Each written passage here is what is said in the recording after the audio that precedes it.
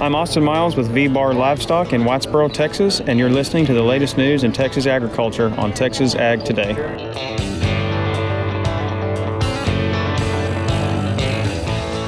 Welcome to Texas Ag Today, a daily look at the latest news in Texas agriculture. Texas Ag Today is produced by the Texas Farm Bureau Radio Network, with the largest farm news team in the Lone Star State. Now here's the host of Texas Ag Today, Kerry Martin. Hello, Texas. Thank you so much for taking time to join us for another edition of Texas Ag Today. All you've got to do is jump on in with me and buckle up. We're going to take a ride around the Lone Star State as we cover the most important industry in this greatest state in the nation, Texas agriculture. In the news today, boy, this has been a cold week, not just here in Texas, but all across the country. And that cold is taking a toll on the wheat crop, which is already stressed from drought. We'll have more on that coming up to kick off today's show. My name is Kerry Martin. I'm your host, along with the largest and most experienced farm news team in the Lone Star State. And we're all standing by to bring you the latest news in Texas agriculture, from the piney woods of East Texas to the rocky ranges of the Trans-Pecos, and from the Panhandle down to the Rio Grande Valley. A lot of learning opportunities will be available for producers at the upcoming Amarillo Farm and Ranch Show. I'm James Hunt, and we'll talk about that on Texas Ag Today. With cattle herds down due to the drought over Texas and other cattle-producing states, the liquidation rate is one of the largest in the last 30 years. I'm Tom Nicoletti, and I'll have the story on Texas Ag Today. Annual ryegrass, a cool season annual forage often utilized by livestock producers for winter grazing. However, it's often deemed an enemy of many a hay producer in East Texas. I'm Dr. Vanessa Olson from Overton. We'll have those stories, plus Texas wildlife news, and a complete look at the markets, all coming up. Cold weather is gripping practically the entire country right now, and that's sending the nation's wheat crop into dormancy, which is not ideal for the wheat crop here in Texas that has struggled to get established because of drought. USDA's Brad Rippey says it looks like this new wheat crop is going to face challenges just like the last one did. Just look back to last year. We actually had a crop that was in relatively good shape. There was some drought-related issues with the 2021-22 crop, but as we headed into spring, things got worse. It turned drier, especially across major production areas of the central and southern Great Plains. And so that in 2022, spring of 2022, it added some insult to injury. We had a slightly drought-stressed crop that got worse and worse as you went through the spring. Drought has affected so much of this year's new Texas wheat crop, and some of it hasn't even been planted yet. So the crop is not in good condition heading into winter. The best we can hope for in 2023 is that we go the other direction. We get drought relief that brings back a weak-looking crop, revives it, and turns it into a pretty good crop. That can happen, but we do have some strikes against us starting this 2022-2023 cycle for winter wheat. Nearly half of the Texas wheat crop is rated in poor to very poor condition. The Texas Plant Protection Conference is just around the corner, coming up December 6th and 7th in College Station. Dr. Ronnie Schnell is the current president of the Texas Plant Protection Association. This conference is a group of extension specialists and other folks from Texas A&M AgriLife and other academic institutions from around the state that come together with representatives from industry and farmers and crop consultants and other groups that all come together to discuss current issues and new things that are going on in agriculture that will affect Texas. Schnell says the theme of this year's conference is responding to changes. We've had a lot of issues with supply chains and input prices and, just a lot of uncertainty going into the production season this past year. And, some of that uncertainty is still present, as we move forward into next year. We combine that with the drought and the uncertainty of weather patterns moving into next year. So there's just a lot of things going on all at once. So what we've done is identified some keynote speakers that can come in and address some of these challenges that we face the rest of this year and moving into next year. If you'd like more information on the conference, go to TexasPlantProtection.com. A lot of learning opportunities will be available for Texas High Plains farmers at the upcoming Amarillo Farm and Ranch Show. James Hunt has the story. The annual Farm and Ranch Show is coming up November 29th through December 1st at the Amarillo Civic Center. And beyond all the equipment and technology to look at, there are a lot of educational opportunities available for ag producers. Danny Nusser is the regional program leader for Texas A&M AgriLife, and he says the annual CEU workshop offered on the first day of the show has on tap a lineup that includes AgriLife irrigation expert Dana Porter providing a presentation on chemigation, a subject Nusser says is very topical right now. For a lot of different reasons, the equipment, the difference that we've got now in some of our irrigation systems. You know, we got so many guys out here doing no-till and not wanting to get over that crop with different equipment. So some of the advantages of using chemigation in those areas. And then I think Dana really get into some of the equipment differences and some of the efficiencies of their systems. Nusser says there will also be a presentation by AgriLife Integrated Pest Management Agent Blaine Reed on drift minimization, as keeping control of pesticides is very important in our agriculturally diverse region. You know, we're growing cotton with sorghum, with every other type of crops that are out there. So our producers do a really good job of watching the wind speed and humidity and some of the things that they have to do to just to keep from problems. But sometimes we run into issues. And so he's just going to go over those key things, nozzling, and just trying to avoid some issues that a guy might get into. Other subjects for the November 29th session include wheat fertilization, weed management, and State Agriculture Department laws and regulations. Several CEUs will also be available for producers. I'm James Hunt on the Texas Farm Bureau Radio Network. The cattle market outlook for 2023 looks very good. Tom Nicoletti checks in with the CEO of CattleFax. My guest today is Randy Block. He is Chief Executive Officer of CattleFax. He made a presentation recently at the U.S. Meat Export Federation Fall Conference to a number of attendees from the cattle industry and other red meat representatives. And Randy, what was your main message to the group in regards to the cattle situation going into next year? Well, Tom, we've obviously gone through some difficult times here over the last couple of years. Our numbers are tightening up as a result of the drought that we've experienced in here and record high feed costs. So the herd is downsized more than we'd anticipated. That's going to lead to even tighter fed cattle and beef supplies here in 2023, 24, on into 2025. Certainly the La Nina weather pattern has hit Texas in 2022 dramatically with the drought. So cattle numbers are down and feed costs are up. Oh, we've seen a tremendous liquidation of the cow herd in Texas, Oklahoma, Kansas, on into the southeast regions. It's been pretty devastating. Total female slaughter is going to end up being up over 700,000 head this year, one of the biggest liquidation rates that we've seen any time in the last 30 years. There's obviously going to be a situation ahead, Tom, where we will see a decline in the number of fed cattle that we produce on an annual basis. We would expect that we'll see a reduction of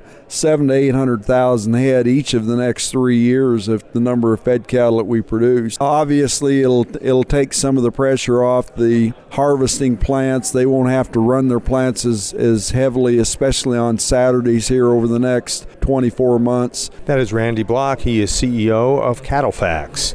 I'm Tom Nicoletti with the Texas Farm Bureau Radio Network. Annual ryegrass can be a valuable winter forage for cattle, but forage specialist Dr. Vanessa Olson says it can also be an enemy of East Texas hay producers. Volunteer annual ryegrass can be common in hay meadows. Winter rainfalls can promote seed germination, and seeds can survive for multiple years in our soils. Later maturity of annual ryegrass can delay or prevent our warm season perennial forages from breaking dormancy in April or May, therefore delaying our initial hay cutting. So how do we manage this unwanted ryegrass? We have several options. First, we can graze it. If your hay meadow happens to be fenced as well as have a source of water, grazing can be an excellent way to utilize the high-quality forage as well as remove it from the meadow.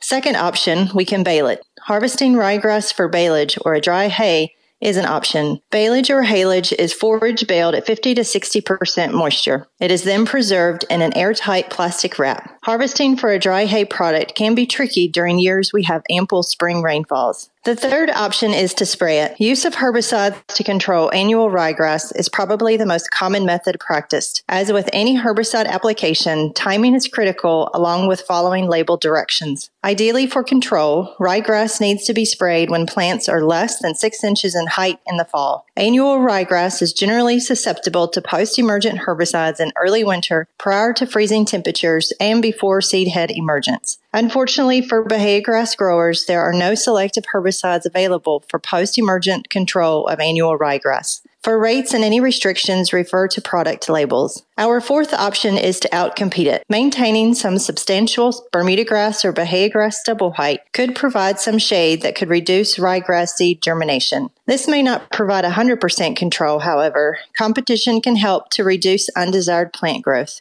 Maintaining a higher stubble height can also be beneficial for the warm season perennial future growing season. Higher stubble height means more substantial root structure to capture deeper soil moisture and nutrients. This is Dr. Vanessa Olson with Texas A&M AgriLife Extension in Overton for Texas Ag Today. The Hunter Education Program in Texas is celebrating a few milestones. I'm Jessica Domel, and I'll have that story coming up on Texas Ag Today. And what exactly is hardware disease? Texas veterinarian Dr. Bob Judd has more on that coming up next, right here on Texas Ag Today.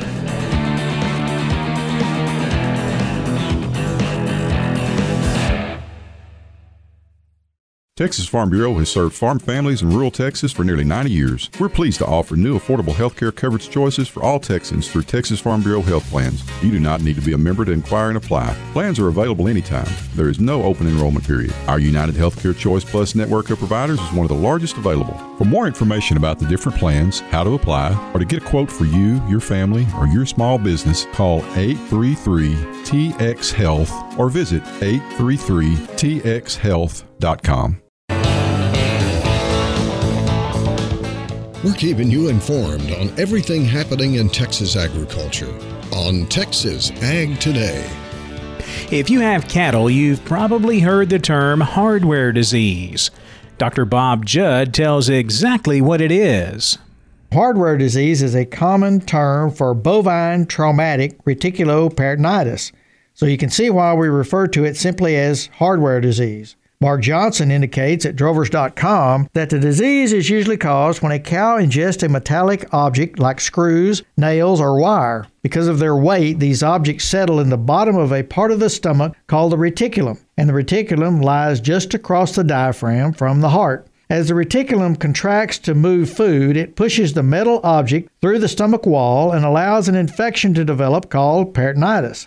The contraction then can push the metal object into the sac surrounding the heart and cause severe inflammation and pain. Hardware disease can be mild or deadly depending on the degree of damage, and it can also be difficult to diagnose. The cows are usually in pain and walk with a humped back, and if standing in a chute can have increased pain if you use a metal bar or pipe and place upward pressure on the sternum behind the elbow. Lots of these cows will be reluctant to walk, have weight loss, decreased appetite, and will grunt when forced to move. The disease can be difficult to diagnose. Large teaching hospitals have powerful enough X-ray machines to actually see the metal object. It is possible to do surgery and reach in the stomach and remove the metal object, but this is difficult and the infections still persist, so many of these cows still do not do well. Obviously, this would only be for very valuable cattle. Sometimes you can place a magnet in the reticulum by using a balling gun, and the magnet may pull the metal object back into the stomach, and antibiotics can be used for the infection. I'm Dr. Bob Judd. This is the Texas Farm Bureau Radio Network. The Hunter Education Program in Texas is celebrating a few milestones. Jessica Domel has the story in today's Wildlife Report. The Hunter Education Program in Texas is celebrating its 50th anniversary this year. The first course was held in Texas February 28, 1972, and since then more than 1.5 million students have completed the course. Carter Smith, Executive Director of the Texas Parks and Wildlife Department, recently shared the good news with the Parks and Wildlife Commission. It's been groundbreaking in terms of what that has meant to helping to educate new hunters and shooters about the outdoors and safe and legal, responsible, ethical hunting. Initially, hunter education was voluntary in Texas. It was made mandatory in 1988 for hunters born on or after September 2, 1971. As we've continued to certify and educate more students, the number of hunting accidents has just gone down proportionally. It's just been phenomenal.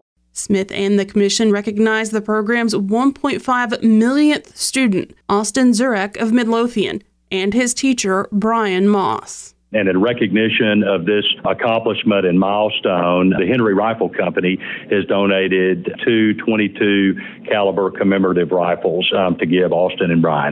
In Texas, there are several options to take hunter education. For those under the age of 17, you can take a classroom-only course, or you can take an internet field course combination. Those over the age of 17 can take the online-only course. A 1-year hunter education deferral is available for those 17 and older. Additional details are available on the Texas Parks and Wildlife Department website. Click on the tab that says Hunting and then Hunter Education. For the Texas Farm Bureau Radio Network, I'm Jessica Domel.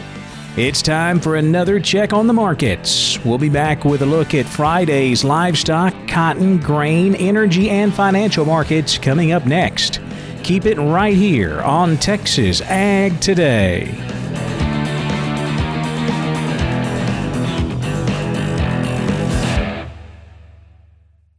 After my first car accident, I feared the biggest damage would be to my wallet.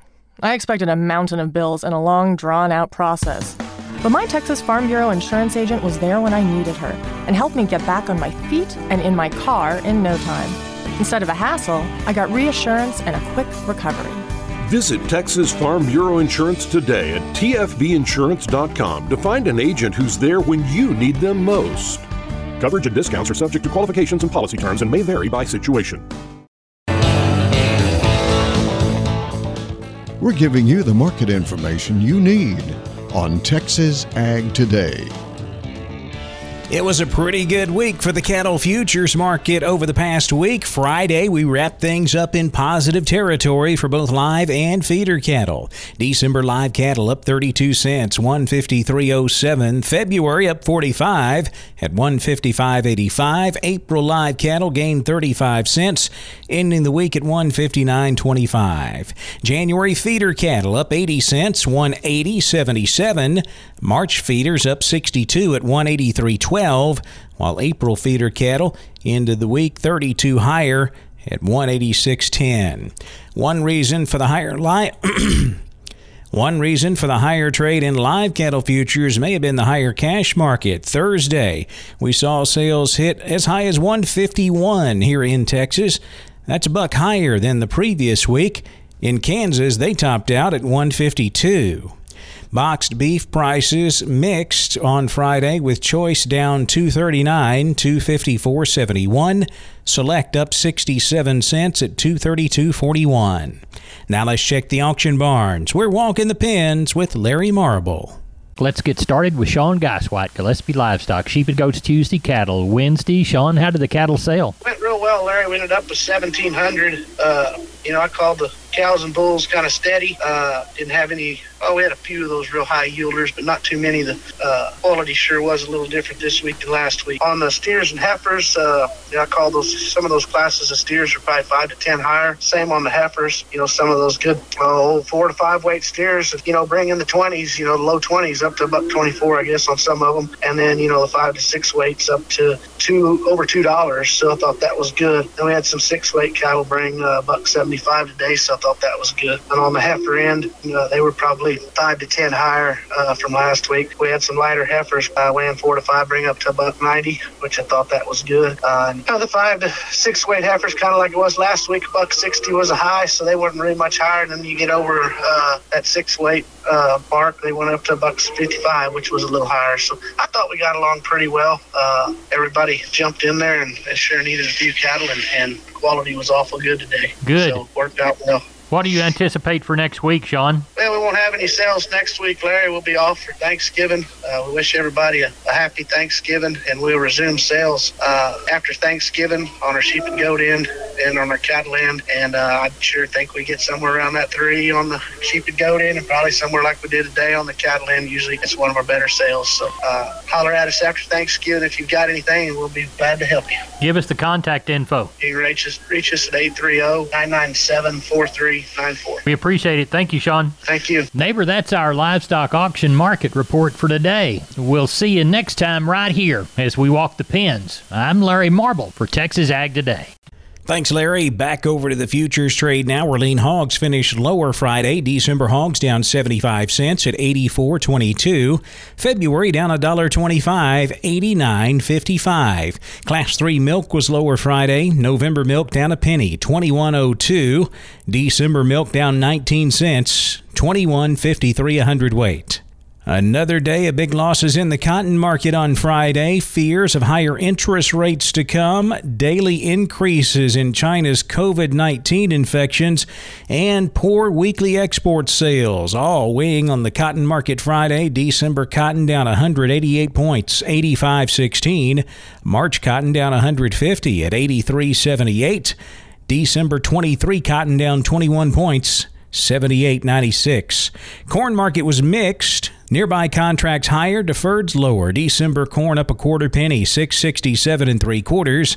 March corn up 1 at 6.70 a bushel. Wheat market slightly lower Friday. December Kansas City wheat down 3 3/4, 9.34 1/4. December Chicago wheat off 3 1/2 at 8.03 1/4. In the energy markets, December natural gas down a penny, 6.35. December crude oil down $1.89 at 79.75 a barrel. The financial markets were mixed Friday afternoon. The Dow was up 118 points, 33,664. The Nasdaq down 27 at 11,117. The S&P up 9, 3,955. That wraps up our look at the markets, and that wraps up this edition of Texas Ag Today. My name is Kerry Martin. Hope to see you back here next time as we cover the most important industry in this greatest state in the U.S. of A., Texas agriculture. Thanks for listening to Texas Ag Today. Be sure to subscribe to our podcast on Apple Podcasts, Google Podcasts, or Spotify. For more Texas Ag news and information, check out our website at texasfarmbureau.org or tfbradio.com. Texas Ag Today is a production of the Texas Farm Bureau Radio Network.